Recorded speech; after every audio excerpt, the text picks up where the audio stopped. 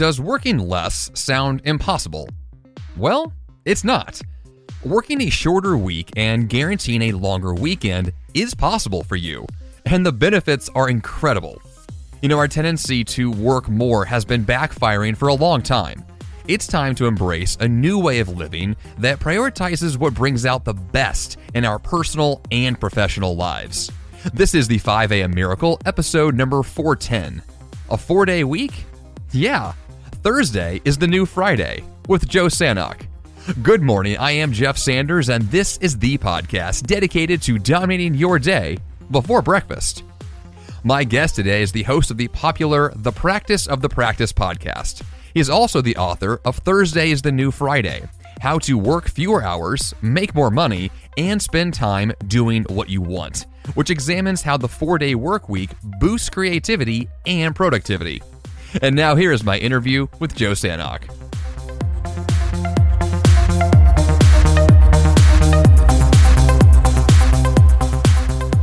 Jeff, I'm so excited to be here. Let's just kick things off this week with a bit about you and your work. We're going to get to your book and dig through that in a minute. But first, I'm going to give our audience a chance to know a little more about you and what keeps you busy on most days. So let's just start there. Yeah, well, if we're talking what keeps me busy most days, it would be my 6-year-old and 10-year-old daughters. I love hanging out with them, and often I end up with glitter in my hair and something that has to do with unicorns. So I definitely start with that because they're my world. But what keeps me busy with my actual work is I help therapists to start, grow, and scale their private practices. I'm trained as a counselor and as a psychologist. And for years, I had my own counseling practice till I sold that in 2019. But really, in grad school, was never taught anything about the business or productivity of how you actually run a business. And so for years, I've taught people how to do that. And we have membership communities and consulting and mastermind groups through that.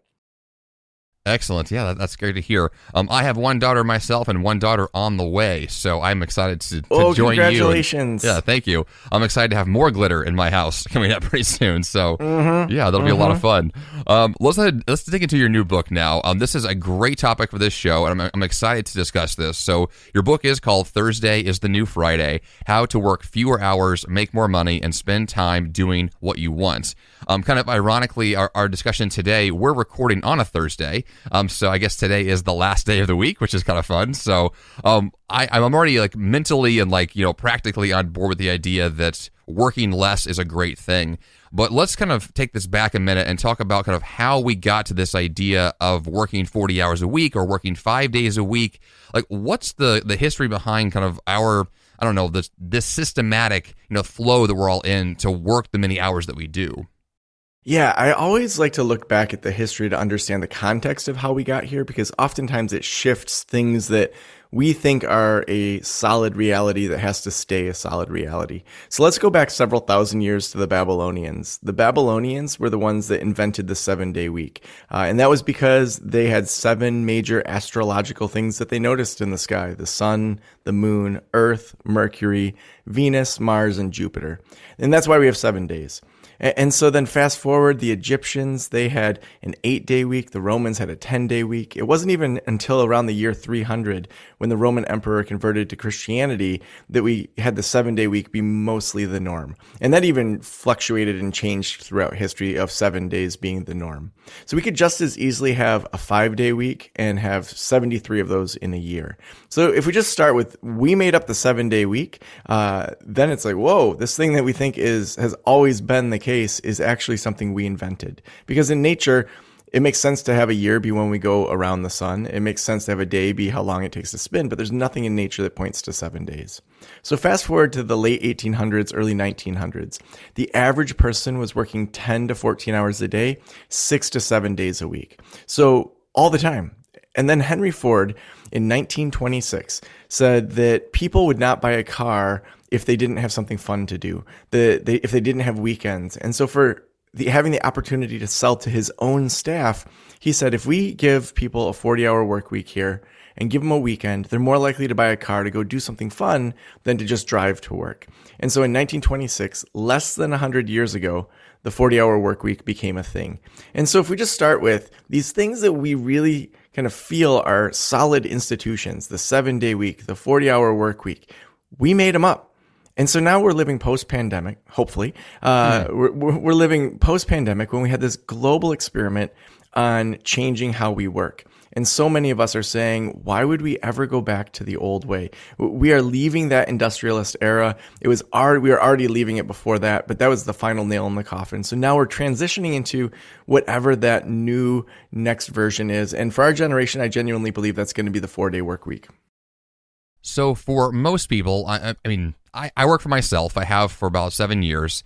And so I have control over my time in a lot of ways that other people don't. I know a lot of the pushback I can already hear kind of in people's heads is going to be, well, my boss, well, let me do that. This whole idea, like I want to work less. I want to shift to a 4-day work week. So let's kind of go with that direction of, practically speaking for a lot of people, what does it look like to work less? And is there a way that we can, structure our time in a way where that is actually possible? Yeah, let's start with that typical person that's working for somebody else, so it feels like they're powerless in that situation. I love to point to this guy, Ted Forrester, who is an HVAC instructor at Kalamazoo Valley Community College in Southwest Michigan. It's this small community college, very solid, typical institution, nothing super special about it. And Ted, every Friday, went up on the roof through a whole summer and took pictures of the parking lot to show just how few students were at Kalamazoo Valley Community College. And then he started running the numbers for HVAC costs for air conditioning on a Friday. And he eventually presented these findings to the board.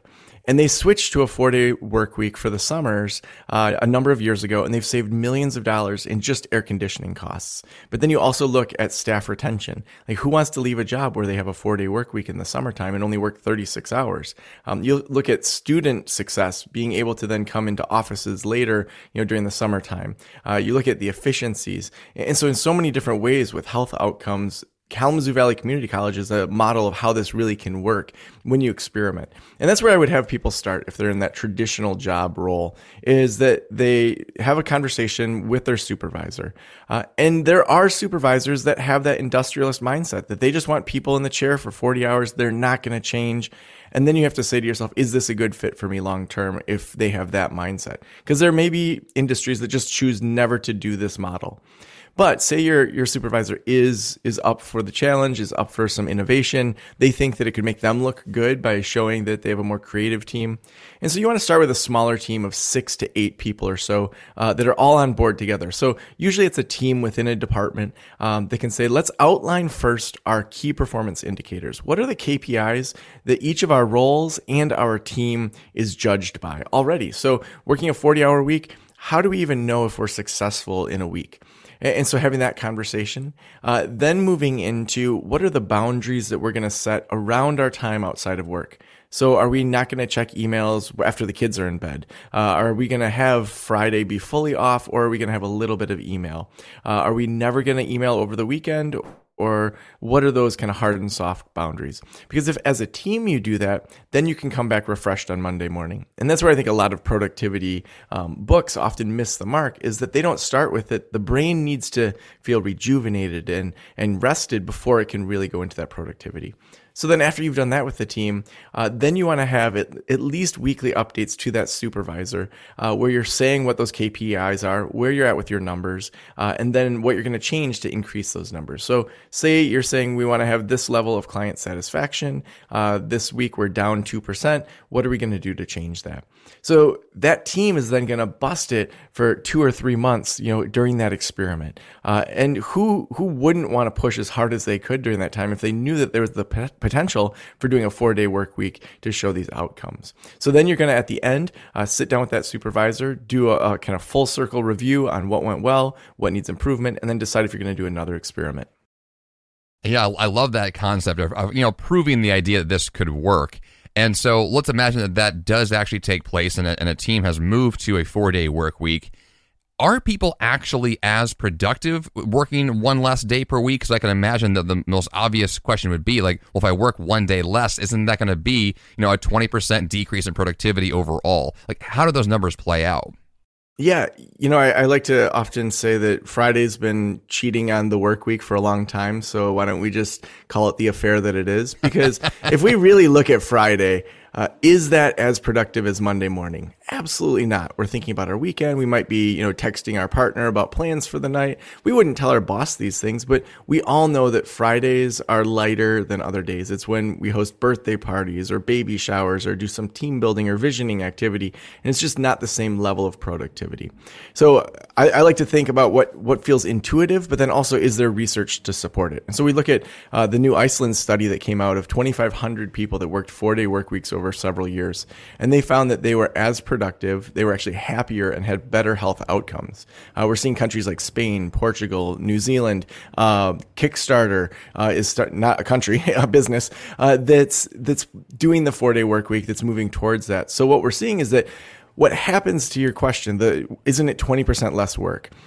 If you start moving towards a 4-day work week and you have 20 tasks in a week that are solid tasks you need to get done, and then say it is 20%, so you cut out 20% of that, and all of a sudden you're not able to do all 20 and you're only doing 16. Are you going to be doing the 16 that are most important, or are you going to be doing the 16 that are least important? You're naturally going to move towards those things that really are the single best use of your energy. And so what's likely to happen is that we're going to see Parkinson's law come through, which is that work expands to the time given, that you're going to maybe not overthink things as much, that you're going to get them done faster, that you're going to maybe take some shortcuts and realize, whoa, like that actually helped me get this done quicker than I would have got it done. And the things that you drop the ball on are probably the worst use of your time and should be either handed off to another staff or just completely eliminated from the tasks that you're doing.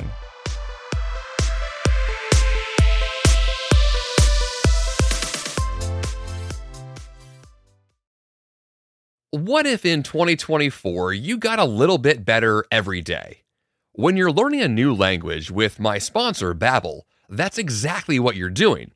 And if Babbel can help you start speaking a new language in just 3 weeks, imagine what you could do in a full year. Don't pay hundreds of dollars for private tutors or waste hours on apps that don't really help you speak the language. Finally achieve your new language goal in 2024 with Babbel, the science-backed language learning app that actually works. Babbel's convenient courses have helped me to learn real-life conversation skills in German, including ordering food and asking for directions without having to rely on language apps while traveling.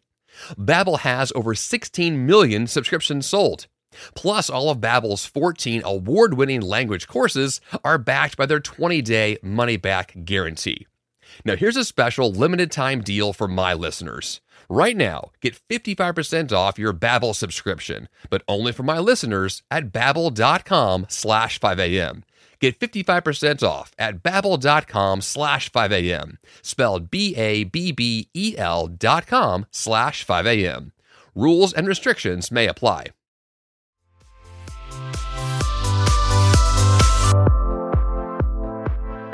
Yeah, I mean, that's naturally what happens for me. I know that for a long time I've been, shortening my work days. I've been shifting my hours around. And it's true that the natural inclination, at least for me, has been to do the work that is most important, and the things that are less just tend to not ever happen. I guess my next question would be, from that perspective, are there long-term drawbacks to that? Or is it really just that when the most important work is getting done, that the 4-day work week really is sustainable? Obviously, the Iceland study is a great example, I think, that I saw recently as well, where it really does appear that this is actually a sustainable practice that is still productive, even if, people have to, I guess, adjust for a while. Yeah, I think that a great example of why this works was when I was in Nepal after my college experience. I went there with a friend of mine, and we were in the Chitwan jungle.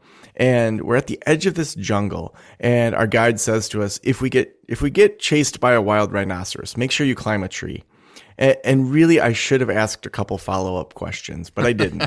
I should have asked something like, what kind of tree should we climb? Is there a technique that I should learn for climbing trees in Nepal? Is this something that happens once a year or once a week? Is this a normal thing? So I didn't ask any of those questions. So we go into the jungle. We're walking for about an hour, and we see this wild rhinoceros. And this was 2001. And so I have a point-and-click camera. It's not digital. I can't see if the picture turned out. So I take a picture, and then that little zip, zip, zip, and I take a step forward to get a better picture. take it again. And then at that point, I should have stopped stepping forward, but I didn't. I took another step forward and this rhino charged us. So I took off running because in high school, I had been a sprinter and my friend Todd, who I was with, was long distance. So I knew for at least 100 yards or so, I would be in the lead. And then there was a couple Peace Corps volunteers. So I had several human shields behind me.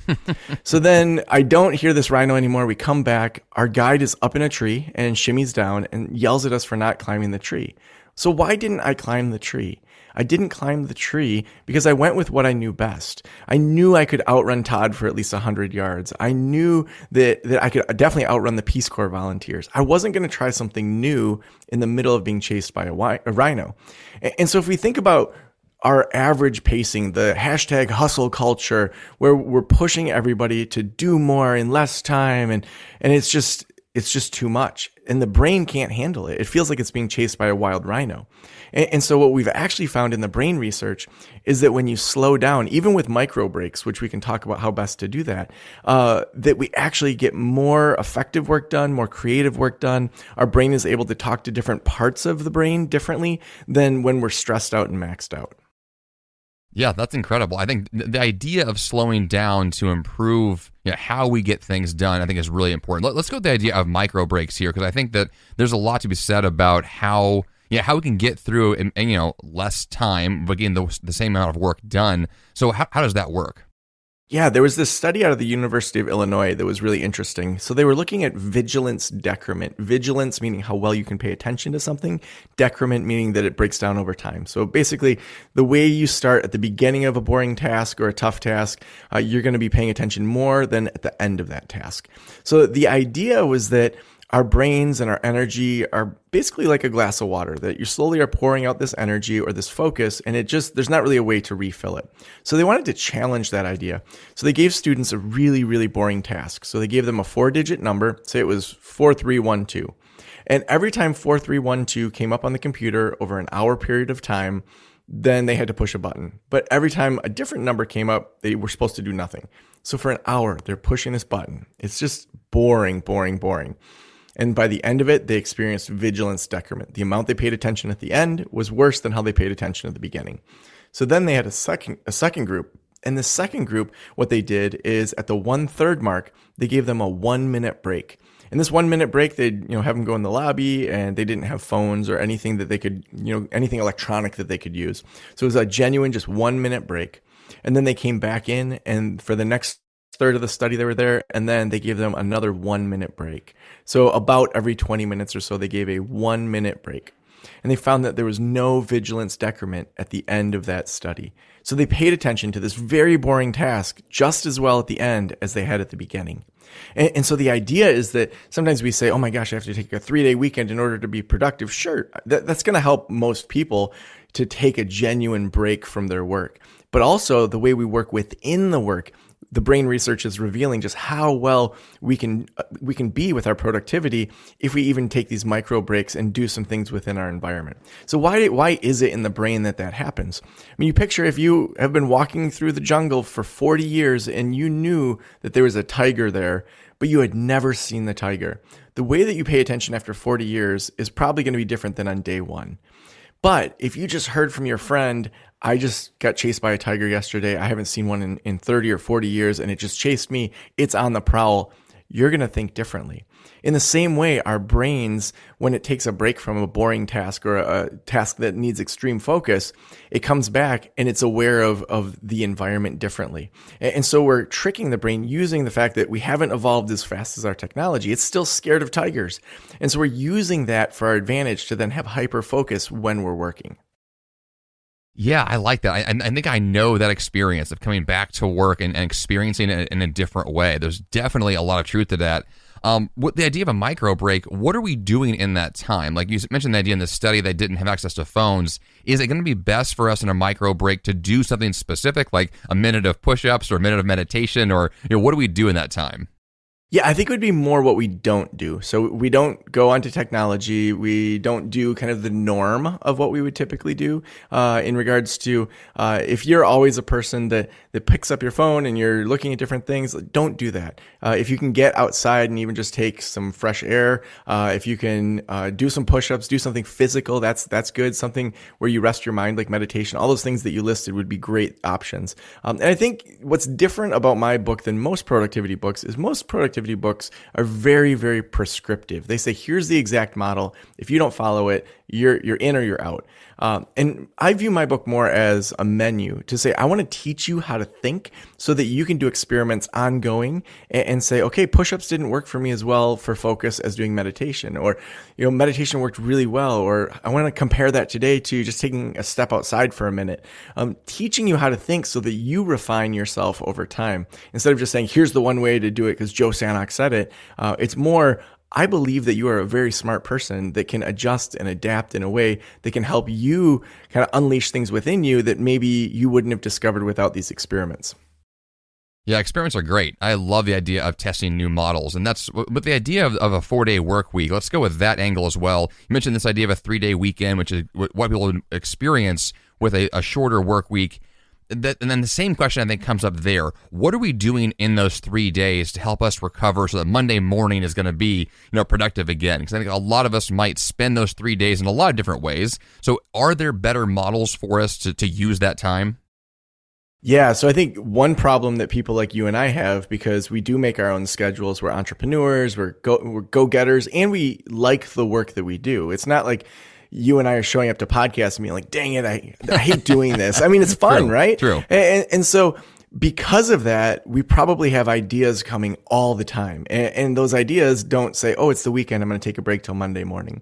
And so figuring out systems for yourself in what do you do when those ideas come up so that they don't take over, so that you're not spending 90 minutes on a Saturday when you should be hanging out with your family thinking about this new idea.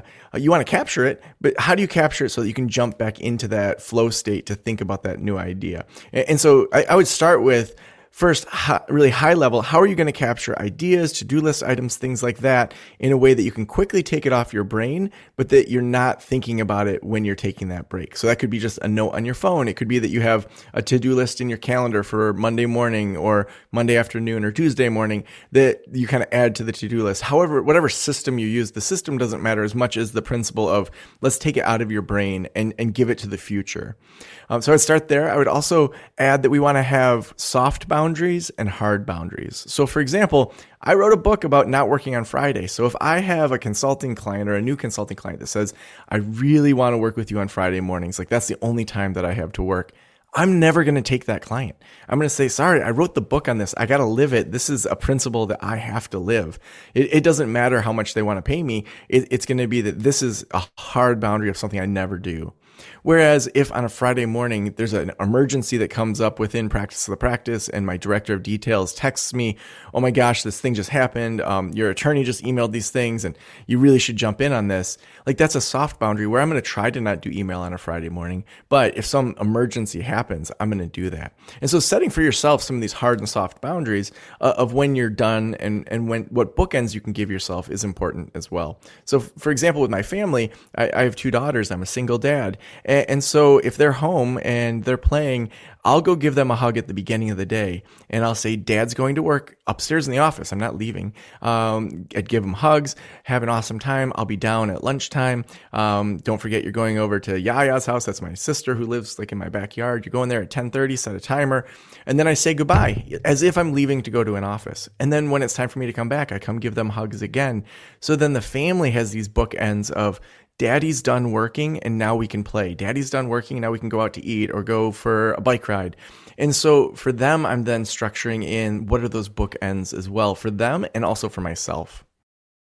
Yeah, I think the concept of having, you said this idea about entrepreneurs, and we have our own rules, and we have this sense that we can kind of create our own schedule. But even those who work for someone else, we kind of have this sense of, there are things we have autonomy over, choices that we can make.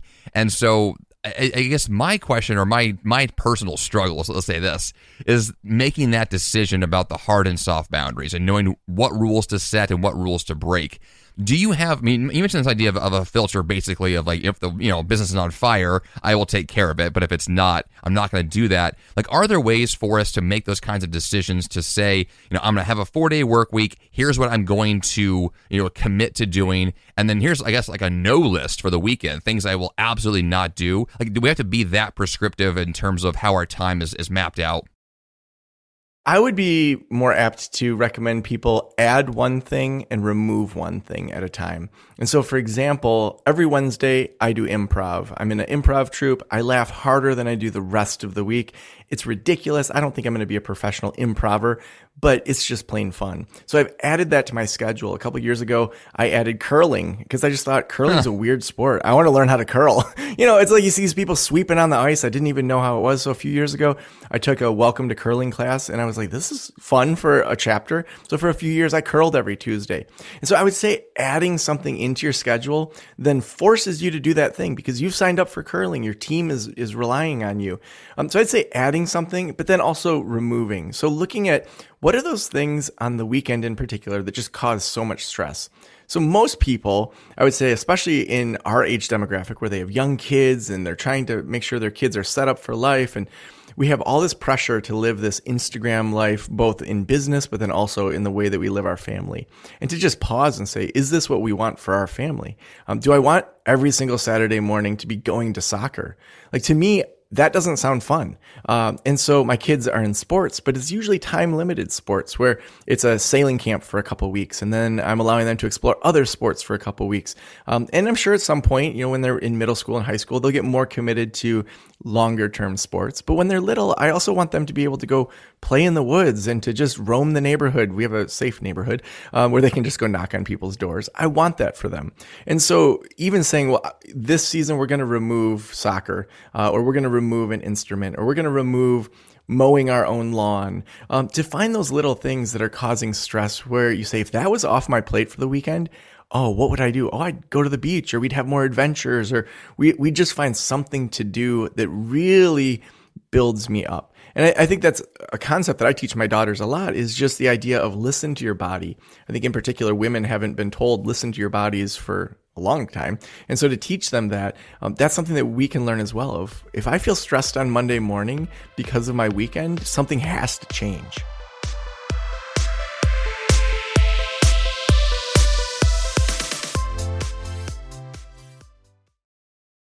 Fast forward to the end of 2024 and think about your goals. What can you do right now to give yourself the best chance of succeeding? If you want to learn a new language, you absolutely should check out my sponsor, Babbel. Finally achieve your new language goal in 2024 with Babbel, the science-backed language learning app that actually works. Babbel has over 16 million subscriptions sold, and studies from Yale, Michigan State University, and others continue to prove Babbel is better.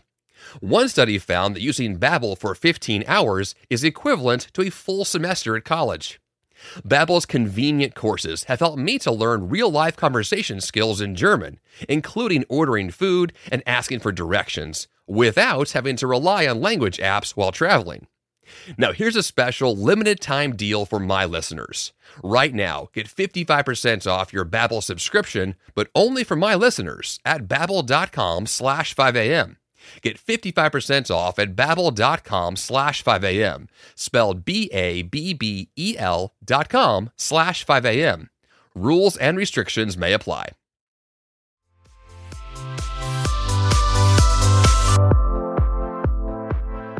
I really like this concept. I think this really speaks to me. You're an example here of, soccer on a Saturday morning that you don't enjoy, or mowing your lawn. I think a lot of us live that life of, kind of like the idea of the 40-hour work week. We've kind of lived a certain way. We've set certain standards. We've said yes to certain things for so long that it feels like that's what we have to do. And I think that what you've hit on here is this real idea of being intentional and making those changes, of saying, if there are things that I have said yes to for a long time that I just don't have to, and if those things were not there, then all of a sudden I have options. Like, I really like that idea of saying my weekend can be something else. My relaxation time can be something better. I feel like that's going to hit home with a lot of listeners. Oh, absolutely. And I think that that idea of thinking differently, of saying, like, what do I want my life to be? Is something that we're not often encouraged to do. And so in the middle of the pandemic, I bought a 37-foot camper and I said, I want my kids to experience the world rather than have Zoom school. And so from September of 2020 until April of 2021, we lived on the road. We went to national parks. We saw sunsets in Arizona and New Mexico. Well, we saw sunsets everywhere. They were just more beautiful in Arizona and New Mexico. We went to Death Valley and to Yosemite and went whale watching in Monterey Bay. And we lived a life where they got to experience the world. And you don't have to do that level of leaving, but I think many of us just kind of fall into a default for the weekend. On Friday night, we maybe get together with friends. And then on Saturday, we take our kids to soccer, and then we go grocery shopping, then we mow the lawn. And then by Sunday morning, we're like, shoot, I got to go to work tomorrow. And instead of saying, how could I feel most ready to work on Monday by relaxing super hard over the weekend? What would be something that if we did these things over the weekend, it would just fill me up so much? Well, maybe we need to eat just a touch healthier. Maybe we need to sleep just a little bit longer. Maybe we need to be in nature for an extra hour this weekend. All these really small things all start to add up where by Monday morning, you're just ready to kill it instead of being exhausted and frustrated that it's Monday morning. What does someone do who is listening to this and saying, like, I want to make this move, but like I sense this, there's going to be a mental block of saying, I want to live that life where I can travel across the country for 6 months or work fewer hours. I feel like there's going to be some sense of I am attached to the old way of doing things and I want to make a big move. Does someone make these moves in small little increments, or is this like a draw a big line in the sand and say, starting next week, my whole life is different? That's where I would say it's up to the individual, but do something. And so I would start with challenging the industrialist mindset that's in your brain. So just being able to label, okay, the way I'm thinking is how industrialists think. Do I actually believe that people are just parts of a machine? When I look at my kids, do I say, you're just little adults and you're going to be part of the machine of society? Absolutely not. We don't see people like the industrialists saw people. We don't see systems in the same way. If anything, we've shifted into more of an evolutionary model. So even in my own business, every year I ask people 3 questions. The first question is, what do they love doing that they keep wanting to do? Secondly, what do you hate doing that you want to take off your plate? And third, how are you growing, or where do you want to grow where you need some training or some upgrading? So they may want to take a video editing class, even though that's not been a part of their role. So it evolves. And so I think that when people start to view themselves as evolving, instead of just that we're part of a machine, machines are stagnant. They need to be fixed. They need to be oiled, and they stay the same way. Whereas an organism starts to evolve and grow and shape differently over time. And so whether that's a big shift at once, there's times in life that either stuff hits the fan or other reasons that you say, I'm ready for a big change. Awesome. Run with that. Do that. And then there's other times when you say, I am so stressed out with being the dad of 2 daughters that I can just take a small step and make a green smoothie every afternoon for myself and to make sure I get 8 hours of sleep. Okay, that's great. That's a great first step. Once you start feeling the effects of that, I imagine you're going to want to take other steps that are going to help you feel better outside of work. But then when you're in work, you're ready to kill it even more. Yeah, I love it. I think there's so much to be said about being more intentional about making those changes that you want to make for yourself that you know are effective. I think there's a lot we can do with that. Joe, what else about the book that we did not cover today that you will make sure we discuss? Yeah, I think one thing to touch on is the idea of internal inclinations. So this is the very first part of the book where we start internally. So kind of the flow of the book is we start internally with your natural inclinations, then we move into slowing down, and then we move into killing it. And the reason we do that is that so often productivity books start with, here's what you need to do without ever doing any inner work. And so the work that you're doing, with your time isn't going to be as effective if you don't know kind of where you're coming from and the posture inside. And so that's why we start with your internal inclinations. And there's 3 internal inclinations that research has found that top performers have. And these aren't pass fail. It's not like if you don't have them, you shouldn't be a leader, or you shouldn't be an entrepreneur. We just want to know where your starting point is. Where are your natural strengths and where are the ones that need to be developed? So those 3 internal inclinations are curiosity, the ability to have an outsider's perspective, and the ability to move on it. And so let's break those down. So curiosity. When I was writing that chapter, I started brainstorming, okay, what comes to mind around curiosity? And the first thing that came to mind was curiosity killed the cat. I dug into the research behind that. In the early 1900s, the front page of the Washington Post said, curiosity killed the cat. Because there was this cat that was stuck in a chimney that the nation was watching for like 5 days through the papers. Like, must have been a super slow news week. But they were following like the fire people, like undoing this chimney, trying to find the cat. And they finally found this cat was dead. But what does that teach our kids? What does that teach me as an adult? That curiosity killed the cat. I mean, if you do something new, you might die. Like, that's a terrible message for our kids and for us. And effective leaders are curious. And so instead of waiting for just a eureka moment, they see something and they say, well, that's interesting. Like, what else is behind that? And I mean, you have kids, Jeff, so do I. Kids have unending whys. You know, my daughter and my nieces were outside and they found a dead mouse. And they were like, how do you think it died? What's going to happen to it next? Do you think an owl will eat it? Should we put it in the forest? I mean, a million questions. And at some point that leaves us, but effective leaders retain that. So say you do a Facebook ad campaign and it's a total failure. Effective leaders will say, okay, what information, what data have we got about our audience from this? What have we learned from this? How do we see this as an experiment and be curious around it? The second internal inclination is having an outsider's perspective. Research supports that if you can have an outsider's perspective, you actually have more insight than people on the inside. You may have experienced this when you've been hired somewhere and you come into an organization and you say, that's weird. Why do they do it that way? And they've never even thought about why they keep doing something a certain way. And sometimes you learn that there's a good reason why they do it a certain way. And sometimes you learn that, wow, we really should change things. There was a research study around colors that brought in people and they showed them a green or a blue. And what happened was they'd say, okay, is this green? Is this blue? And people mostly agreed with each other. But then in the second part of the study, they brought in two researchers that they didn't know were researchers, that were just amongst the group. And occasionally when it was a blue, they would say green, or when it was green, they would say blue. And they found that statistically, those outsiders had more influence than they should have had within that group. And so outsider perspective is the second internal inclination. And the last one is the ability to move on it. So often there's a spectrum between accuracy on one side and speed on the other. And there's times we want things to be accurate. If I go into the hospital and I'm under the knife, I want that doctor, I want her to spend as much time as she needs to be accurate in that surgery. But most of what we do in the business world and in the productivity world, we need speed to be the focus more than accuracy. We can always reshape and redo it later. And effective leaders are people that are able to move quickly, get the data, and then change things.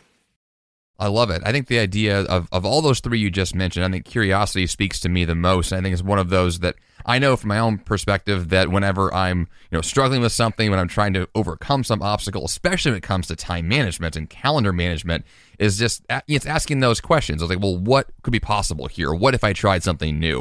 And I feel like that has always led to breakthroughs. When otherwise, if I don't ask those questions, if I just assume everything's the same, I get the same results, which is just ultimately frustrating. So yeah, I think that of all those, there's a lot to be said about just asking really good questions and seeing where that takes you. Absolutely. And to see how people then can find where is their natural inclination, where do they need to work on it. So I have a whole assessment in the book to evaluate your internal inclinations and then give you tips based on, if there's areas that you want to grow or if you want to expand. Excellent. Well, Joe, this has been awesome. There's a lot to be said about shifting our time and working less, which I'm always a big fan of. Even though I love productivity and getting things done, I especially love rest as well. It's a big part of that. So where can our listeners learn more from you and get a copy of the book? Yeah, so my website is joesanok.com. We have all sorts of experiments that people are submitting there. We're trying to have this be a communal effort where we know people are going to try some really wacky things, and we want to be able to give them a megaphone to say, here's what we tried. It was a failure. It was not a failure, so that we can learn together. Because moving away from the industrialists, it's going to be that organism working together. So we have a lot of information over at joesanok.com. Thursday is the new Friday.com. You can find all the details there. Wherever you get your books, whether it's Amazon, your local bookstore, you can pre-order everywhere. I know that when this is going live, it's the day before it releases on October 5th. So anywhere that you get your books, you can get Thursday is the new Friday. Okay, excellent. I'll have those links for listeners this week in the show notes page. And other than that, Joe, thanks a lot. Thanks so much, Jeff. This was amazing.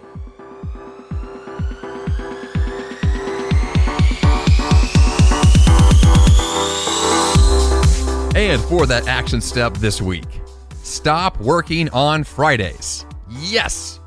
Well, it's not quite that simple, but isn't it? What if you could no longer work on Fridays? What would change immediately on your calendar? How would you restructure your time, projects, and deadlines? Give it a try. See what happens. jeffsanders.com/410, as in 410, is the place to go to get the episode notes. Also go to 5ammiracle.com to join the 5am club and get free email updates about the show. That's all I've got for you here on the 5am Miracle Podcast this week. Until next time, you have the power to change your life, and the fun begins bright and early.